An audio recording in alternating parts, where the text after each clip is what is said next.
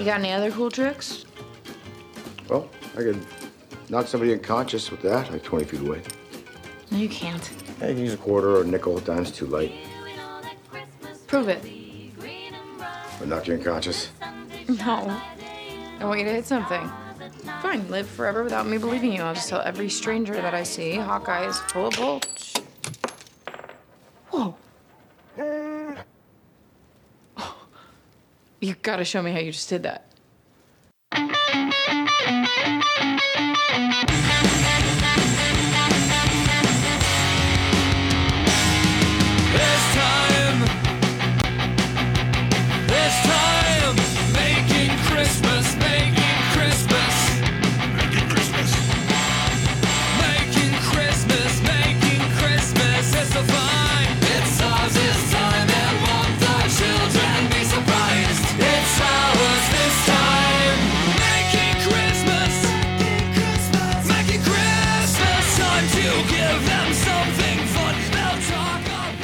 Oh, hello and happy holidays, Popheads. Welcome to issue 195 of the Tomcast Podcast. My name is Tom. Thank you so much for looking. Thank you so much for checking out this small, quality, independent pop culture podcast. And we are so delighted that you are here. Please make sure you're following us on the social media. We are at Tomcast Podcast on Twitter and Instagram. You can email the show tomcastpopcast@gmail.com. Please make sure you're liking, subscribing, sharing the show with your friends, family, loved ones, and anyone you need to give a Christmas gift to, because this is the best gift you can give. It's free. Hey now. We like that so very, very much. Welcome aboard. We are here with another recap, review, discussion on Hawkeye.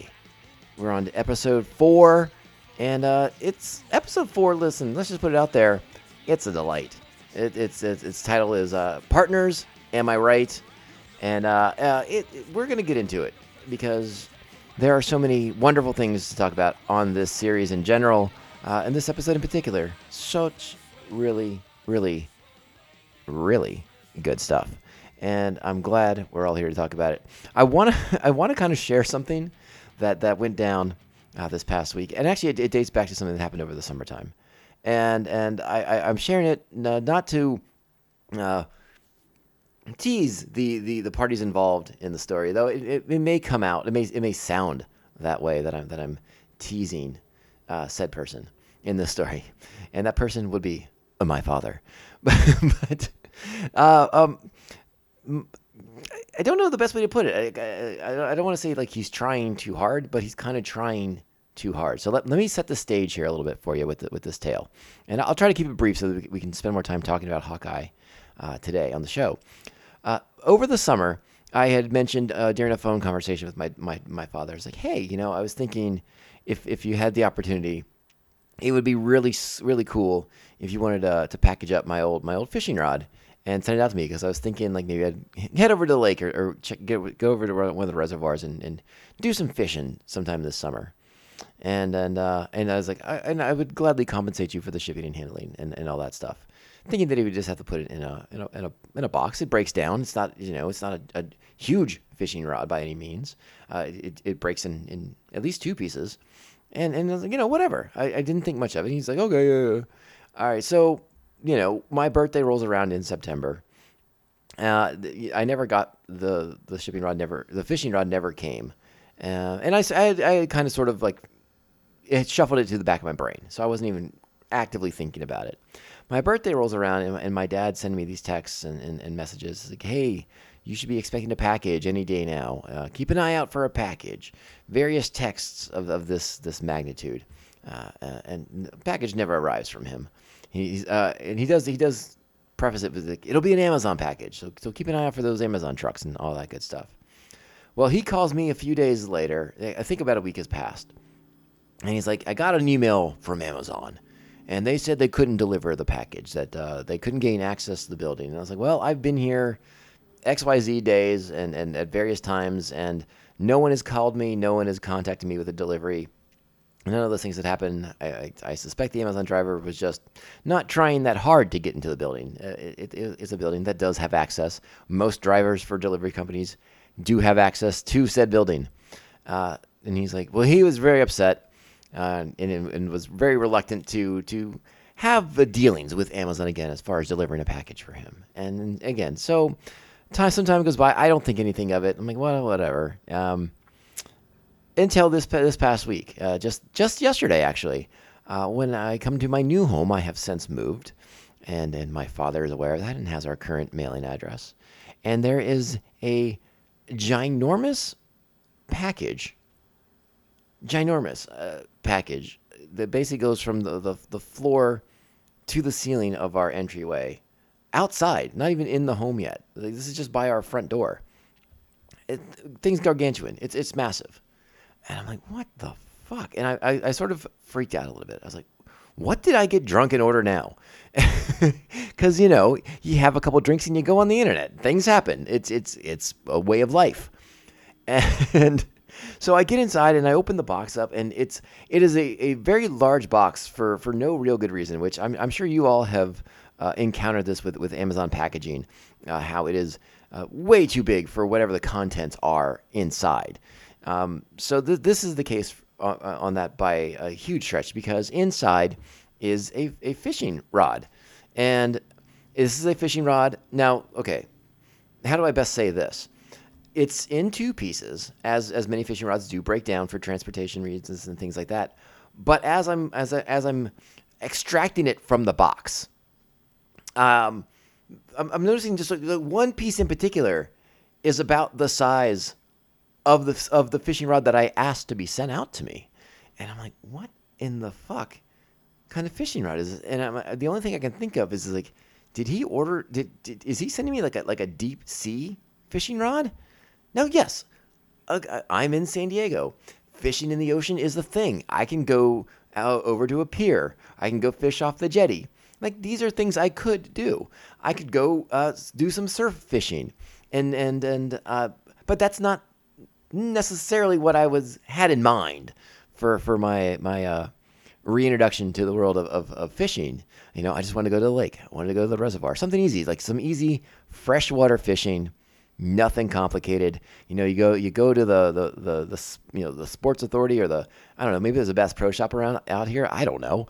But you get a couple lures, a couple jiggers, a bobber, easy things. I wasn't worried about going to like live bait shops and getting minnows and night crawlers. This was going to be an easy sort of fishing kind of thing. Just a way to kind of go and relax and kill some time and be out in nature even. So I pull this rod out of the box, and yes, indeed, it's a 10-foot rod, 10 feet, easily 4 feet longer than the rod I had in Maryland when I was fishing with my dad and going out to the lake and stuff like that. So I was sort of flabbergasted. I mean, the reel itself is like double the size of the reel that I'm accustomed to. I think it's gargantuan. So I call my dad, and I try not to sound. I'm curious more than anything else. I'm not upset. I'm not perturbed.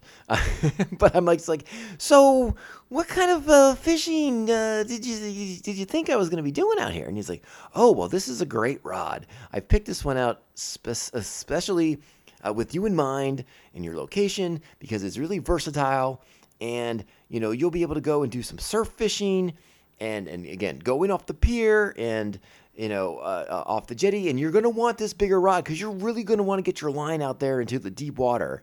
And I'm thinking to myself, like, I really wasn't planning on doing a lot of saltwater fishing. There's a lot that goes into saltwater fishing. If you're not a sportsman type person, saltwater fishing it's fun. I've gone and done it before. I've gone out with my dad. We've gone on charters before and done it. But you have to take a lot of really, really good care of your gear if you're going to be a saltwater fisherman. You got to come home and clean the lines and rinse things off, because if the salt gets in there, it's bad news. I mean, salt's bad news on anything. I mean, all my good friends on the East Coast know about this with the roads when it snows. You don't want that salt lingering on your car too long. It's going to do some serious damage. Salt messes things up. It's corrosive. It's part of the package. So saltwater fishing was kind of something I wanted to stay away, because I just wanted a low maintenance fishing type activity. But he talks me into the rod. He's like, no, you can take it to the lake and the reservoir. It's fine. It's a little bit bigger, so you have to be careful when you're casting. Blah blah blah. And I'm like, all right, well, whatever. Like, I'm grateful for the gift because now I don't have to buy a fishing rod at the very least. It's just it's a bit ungainly. At 10 feet long, my goodness, it is quite a rod. It is a literal handful. But again, the most expensive piece of equipment in fishing is the rod and the reel, and I now have one. So I'm not ungrateful. I thank him kindly, and he's telling me all this great stuff, and I'm like, okay, all right, maybe I'm seeing your point here. Maybe I'm coming around to the way you're thinking on it. I'm like, whatever, it is what it is. So, I start messing with it. I kind of put it to the side because I still have some unpacking to do here in the house, and there's some other things going on. So I just kind of set it off to the side. I was like, I'll look at this later tonight before I go to bed. So I'm looking at it before I go to bed, and I was like, He was telling me something about what kind of fishing line to get for the reel, and so I sent him a text. I did an internet search, and I was like, oh, what let's see what the prices are, what kind of brands there are, and there's a million brands and a million types at a million different price points. A million different options as far as like the weight of the line. I'm getting really deep into fishing stuff here, so I apologize. I know this isn't like a bass podcast, so I apologize. But stick with me here.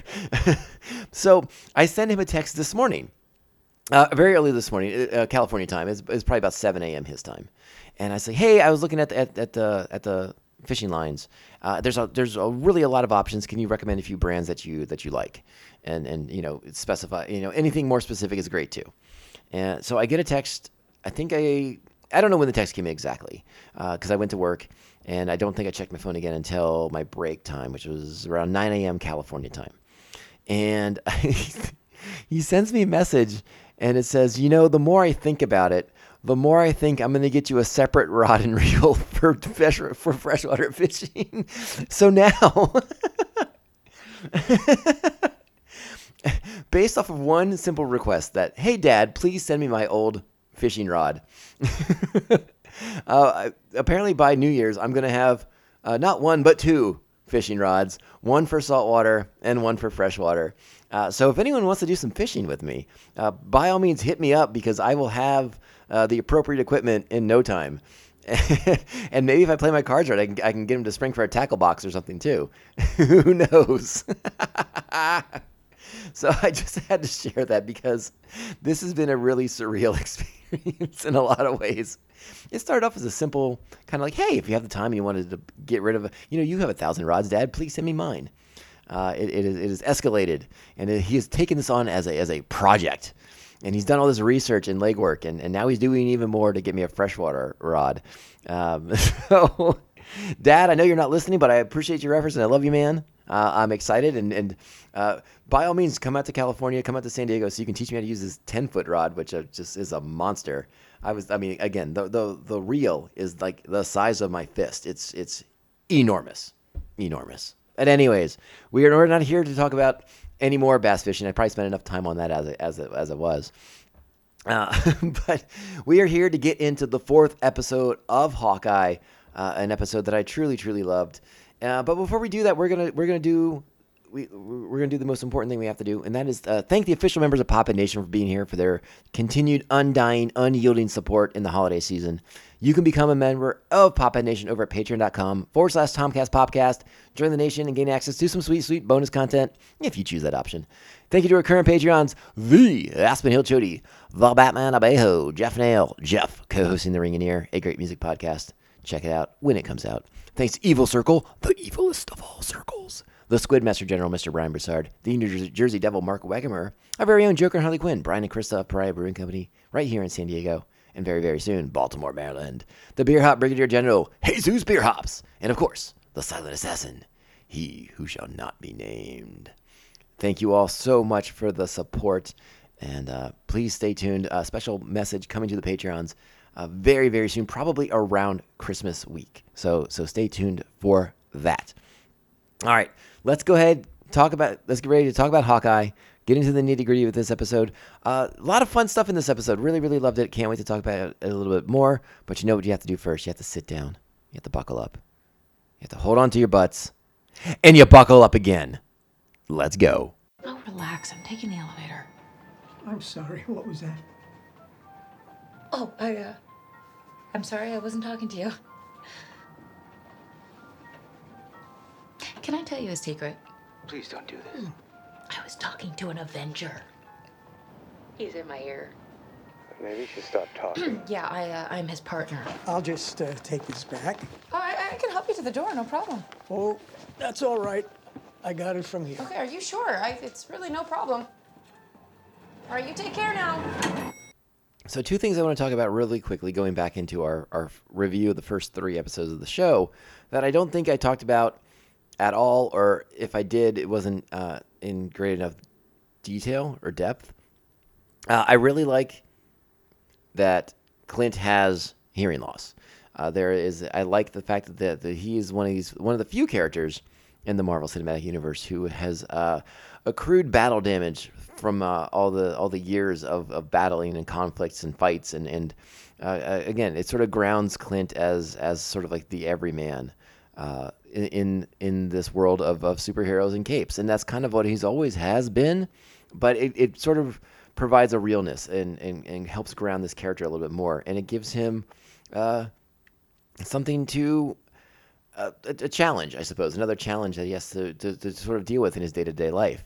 And it again, I think that makes him very, very interesting for a lot of different reasons. But I think there's another level to that, the hearing loss and his sort of ability to, when he pulls that hearing aid out and sort of silences the world, I think there's another level to that. And we're going to talk about that more as we talk more specifically about episode 4. But I also wanted to mention real quickly that I don't think I highlighted this, but in talking about episode 3 last week, I didn't mention that episode 3 featured possibly the best use of the Trans-Siberian Orchestra in a very, very long time, as they used that music, I believe is the Christmas Eve Sarajevo song to kind of kick off the car chase sequence. And as a fan of the Trans-Siberian Orchestra, I truly, truly appreciated that little nod to it right there. But let's get into episode 4 in particular, and we sort of we pretty much pick up right where we left off, back at the Bishop home, and Duquesne catching Barton entering the compound, in the house, the home, if you will, not a compound, and he pulls Ronin's sword on him, a clear sign to Clint that something's going on there. Now, I know we sort of speculated because in the comic books there's a connection between Duquesne and Clint Barton. There's not that connection in the MCU at all. In fact, Swordsman Duquesne, doesn't even, at least he doesn't appear to recognize Clint Barton until Kate Bishop's mom comes into the room and asks why is there an Avenger in her living room, and so then we get a sort of a funny yet interesting conversation between the 4 characters, between Mrs. Bishop and Duquesne, Barton, and Kate Bishop. As Kate sort of tries to explain their partnership and what's going on, why Clint's there, and what's sort of happening, and Clint's very distant about the whole thing and downplays it and attempts to reduce Kate's role in everything. And again, I think it's an interesting sequence. There's a lot of fun stuff in there. I like Vera Farmiga's performance in this particular sequence because when she has a private conversation with Clint as he's making his way out of the I don't even know what you call a giant ass apartment like that. I guess we'll just call it an apartment for now, even though it does have a private elevator and all that good stuff. And you really see the protectiveness of Kate's mom.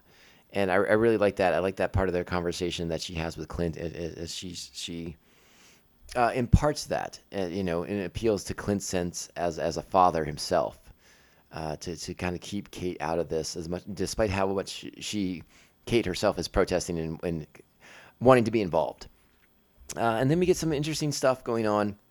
After that, we find out that Clint has snatched back the Ronin sword from under Duquesne's nose, and apparently he hasn't noticed that just yet. But I suspect he will very, very soon as these things kind of come together.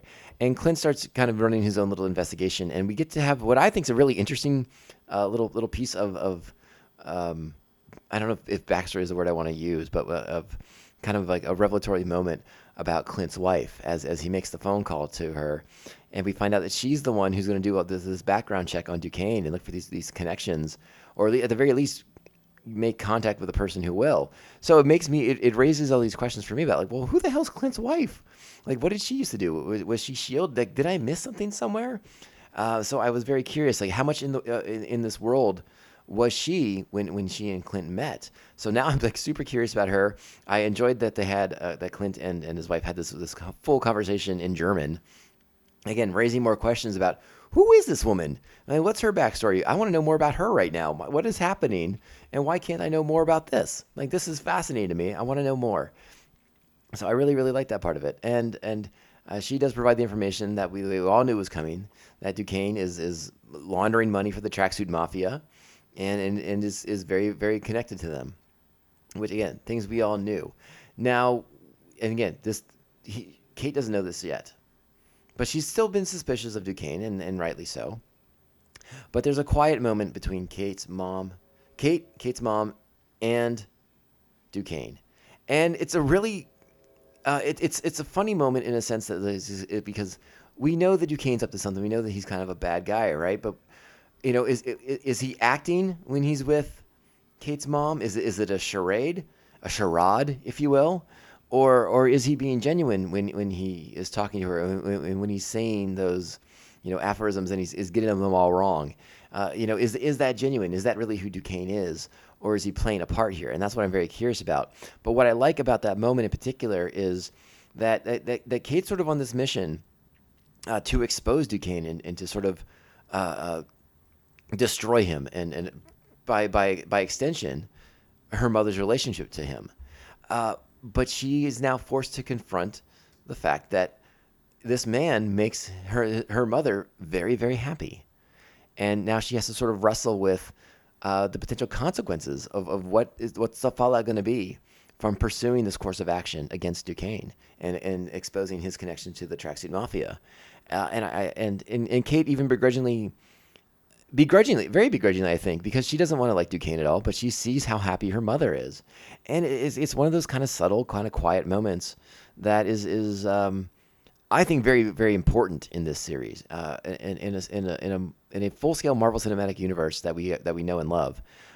These shows taking these quiet moments is when we get some of the best development, some of the best plot stuff. And this episode in particular, I think weaves it very deftly, and I was really impressed with the sort of nuance in which they kind of imparted some of these characteristics, some of these character traits into the performances. And now this is something that Kate will now have to contemplate as she moves forward with this partnership that she so desperately wants with Clint Barton. And we'll be interested to see what the fallout is. I mean, we're 4 episodes in. There's 2 left. And where does this go? Is Kate going to go all out to expose Duquesne at the and risk her mother's happiness and willfully ignore her mother's happiness don't have the word I'm looking for right there. I'm sorry about that. But yeah, I mean, her mother's happiness would basically be in the balance, and will she risk it all despite that? I guess that's going to be the choice she will ultimately have to make at some point or another in this series. The next part of the show, I think, is everyone's favorite part of the show, which is when Kate decides she can't let Clint be alone at the holidays. And so her and Pizza Dog head over to the other apartment where they've been holed up. And they have themselves a little bit of a Christmas party. They decorate a tree. They swap stories. They talk about trick arrows and boomerang arrows, and there's some funny stuff there. And it is sort of it makes me laugh to think about the trick arrow situation because for so long for a huge chunk of Clinton Barton's existence in the comic books, much like Green Arrow, his DC counterpart, and to be fair. Green Arrow came first, so Clint Barton's sort of a Green Arrow knockoff in a lot of senses.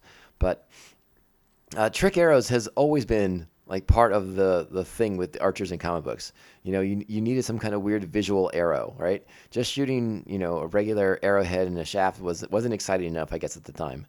And so this Clint Barton's sort of acknowledgement that some trick arrows are borderline ridiculous is funny to me. Particularly, like to talk about the boomerang arrow. I mean, but again, there are some trick arrows that work well, and this Clinton uses them to good effectiveness, unlike some of the more silly ones that Green Arrow has used in the past, like the boxing glove arrow and things like that, which were comical at best. But again, a fun part of their comic book lore and their cinematic tie-ins with each other too. So it's been fun, and it's been fun. That's been a fun part of the Marvel universe as Clint has become more, of an Avenger, and sort of the incorporation of these different types of arrows as he's had these connections. Obviously, like shooting the Pym particles and things like that.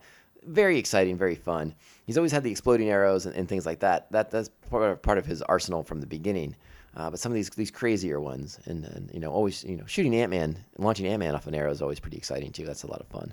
So good stuff with the arrow stuff. And again, I like that bonding moment between these characters, between Kate and Clint, and his beginning to kind of see her as an equal.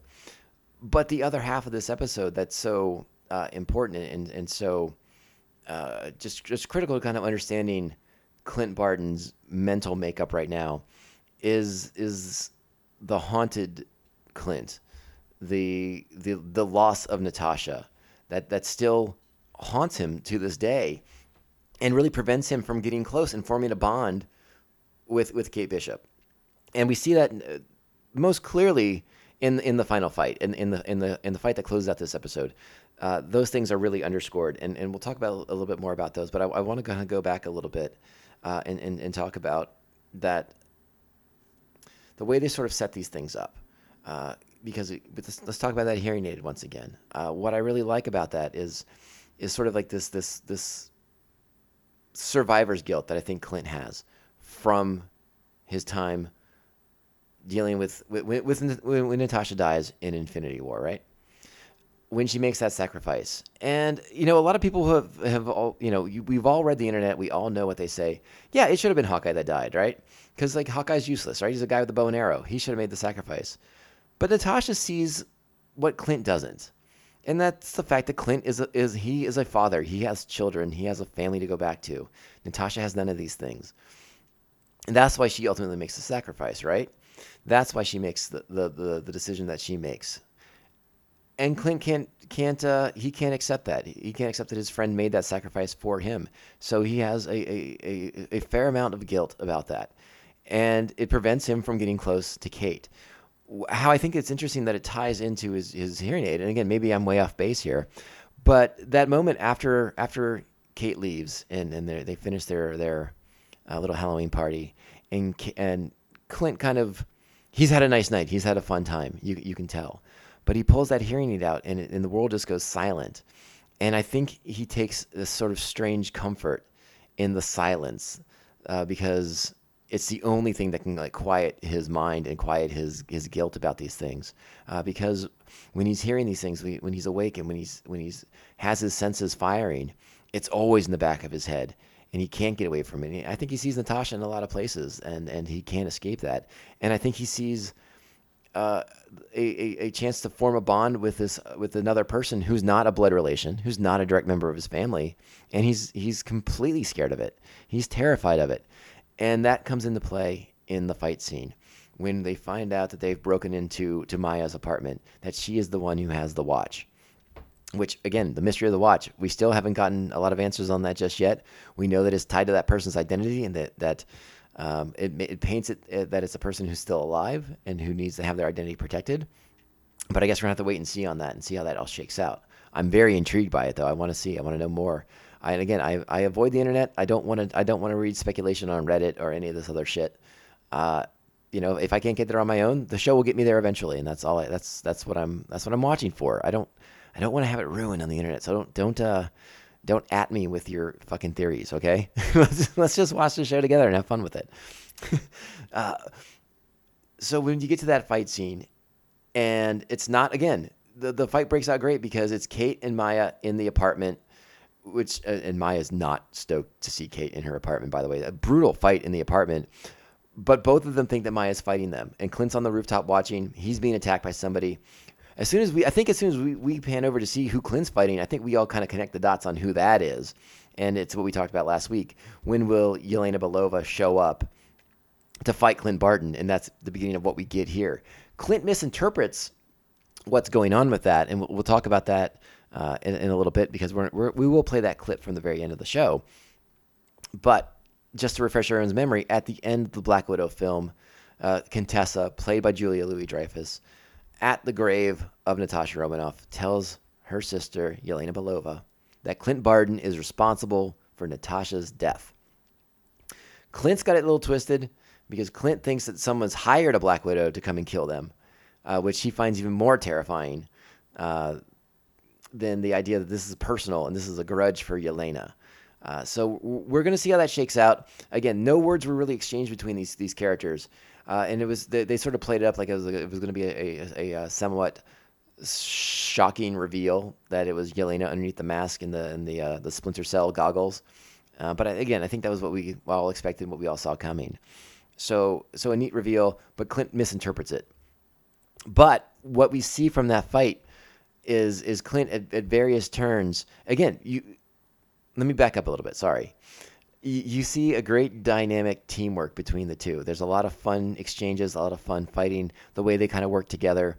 And they're holding their own against Maya and the Black Widow, against Yelena. When it gets real, though, is when Yelena gets the upper hand and appears to throw Kate off the roof. Now, those of us watching the show, we see what Yelena does and how she does like the belt move, right? And gets the rope around her. But Clint doesn't see that. Clint just sees Kate go over the edge. And it triggers what he saw back on I blank on the planet. But in Infinity War, when Natasha initially makes the jump off to sacrifice to get the Infinity Stone. And it triggers something in him. It triggers like that, like I said, that sort of survivor's guilt. That sort of, I don't want to say it's like PTSD, but I think more like the guilt, the sort of emotional response that he has to seeing this person that he has very reluctantly become close to and become attached to, go over the edge. And when he finds out, when he goes over and sees that she's being suspended there and that she's not that far off the ground, he cuts the line and tells her to go home and get out of there, because he can't put her in danger anymore. He can't risk losing another person the same way he lost Natasha. And I really, really love that about this show. And Kate being the wanting so desperately to be the hero that Clint is, it rushes back to the battle, goes back into the building, goes back up the stairs, gets back up to the rooftop to get involved in the conversation, or not the conversation, but into the battle. And that's where the Yelena moment comes into play, as after Maya makes a break for it to get away from there. And that's when Kate demands answers to what's going on, and we find out that Clint again perceives that a Black Widow has been hired to kill him, and that is very scary for him and very, very real. And now he's very, very concerned that Kate will become a target, because she's mixed up with him, and Black Widows, as we all know, are no joke. So the partnership that never really was sort of comes to an end in this episode, at least as far as Clint is concerned. I think we all know that Clint and Kate sort of need each other to accomplish their goals, to achieve what they want to achieve as far as dealing with Maya, dealing with the Tracksuit Mafia, kind of ending the legacy that Clint created as Ronin. Sort of getting all that stuff taken care of, put away under wraps, and getting that watch back, getting that mysterious watch back. But I really love what they're doing here as far as like the quiet emotional center of these characters. And again, Hawkeye's a character who never got a lot of play in the films. We had those quiet moments in Age of Ultron where we met his family, we find out he has a family, and they played that up in Infinity War, in Endgame. Basically, they played that more to that strength. But seeing how the events of all these films that he's been in have affected him physically and now mentally, I think really underscores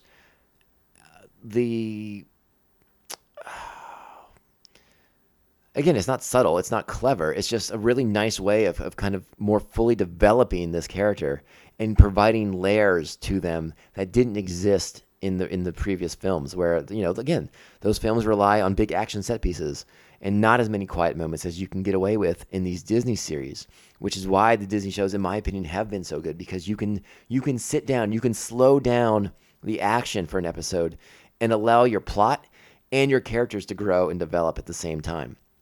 That's why I really like these shows, and that's why this one in particular I'm really resonating with, is really making a connection with me, because I really am enchanted by the characters. I love the way that Clint and Kate play off each other, and that continues in this episode as well. Kate's sort of non-traditional way of doing things. Clint going out of his way to kind of teach her all these espionage-esque tactics, about egress and strategic exits and making sure that, you have a clear line of sight for everything. And, again, it's he's trying to teach her strategy. Meanwhile, she just goes in the front door, takes the elevator up with a resident who gives her access to the building. And so I like that dynamic. I like the way that's playing out, and it's a lot of fun. And again, I really enjoy Jeremy Renner and Haley Steinfeld's performances in the show. I think they're a lot of fun.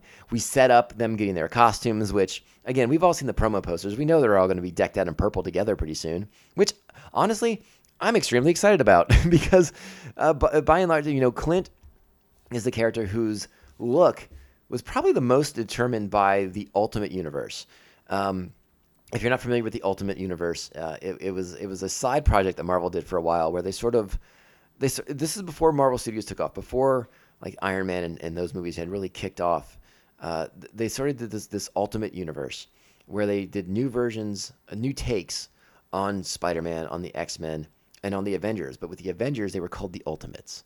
And it was very cinematic. It was very Hollywood in the way it was presented. A lot of sort of like big action sequences, widescreen panel shots. Again, cinematic is the best way I can describe it. Brian Hitch was the artist on it, and he gave it this sort of Hollywood movie quality to it that lets you kind of. I think in the long run, I think this is sort of like the book they used to walk into Hollywood studios and be like, listen, this is something we can make into a movie. Here it is right here. Clint's look in the Ultimates is sort of what he's been rocking ever since in his first appearance in Thor, all the way through his appearances in the Avengers movies. His look has been very determined by that particular comic book. Now we get the chance to kind of get more in line with the actual Hawkeye costume of the comic books, the purple. Now, are we going to get the crazy headgear? I'm betting not. But just the fact that we're getting purple has me very, very excited. And again, Kate's costume is very inspired by his in a lot of senses. So there's a lot of trappings that cross over. And again, we've seen the posters, we've seen the images on the internet. I'm just very excited to see them get the costumes. I don't know. I'm there for that costume moment. I know it's kind of a cliche, so it's sort of a Hackney sort of thing, the costume up moment. But I'm there for it. I dig it. I want it to happen. I want to see it so bad, so bad. So yeah, I love this episode. There's so much to chew on. There's so many layers to it. There's so many pieces that are now on the table. Again, Kate's overwhelming desire to be a hero, to have this partnership with her hero. And now a mentor. He's taught her that cool trick with launching, like nickels or not nickels are too light, or no, dimes are too light, excuse me, and nickels and quarters and things like that, like being able to launch those from 20 feet away and hit a target. So again, the relationship's there, it's forging, but Clint's trauma from losing Natasha was holding him at arm's distance, at arm's length. And it's gonna be interesting to see what Kate has to do, what Kate has to say to assuage his fears, to sort of to put him at ease enough to let this happen. And that's going to be exciting, and that's going to be, and I suspect it may have something to do with the fact that if Clinton doesn't help her, she's going to do it herself anyways, and probably get into way worse trouble. So he might as well help her as much as he can. But I guess we'll find out if that's the case or not. Again, 2 more episodes to go, this Wednesday and next, right before Christmas, and then it's going to be fun. I can't wait, and we're going to be here for every step of the way on the journey.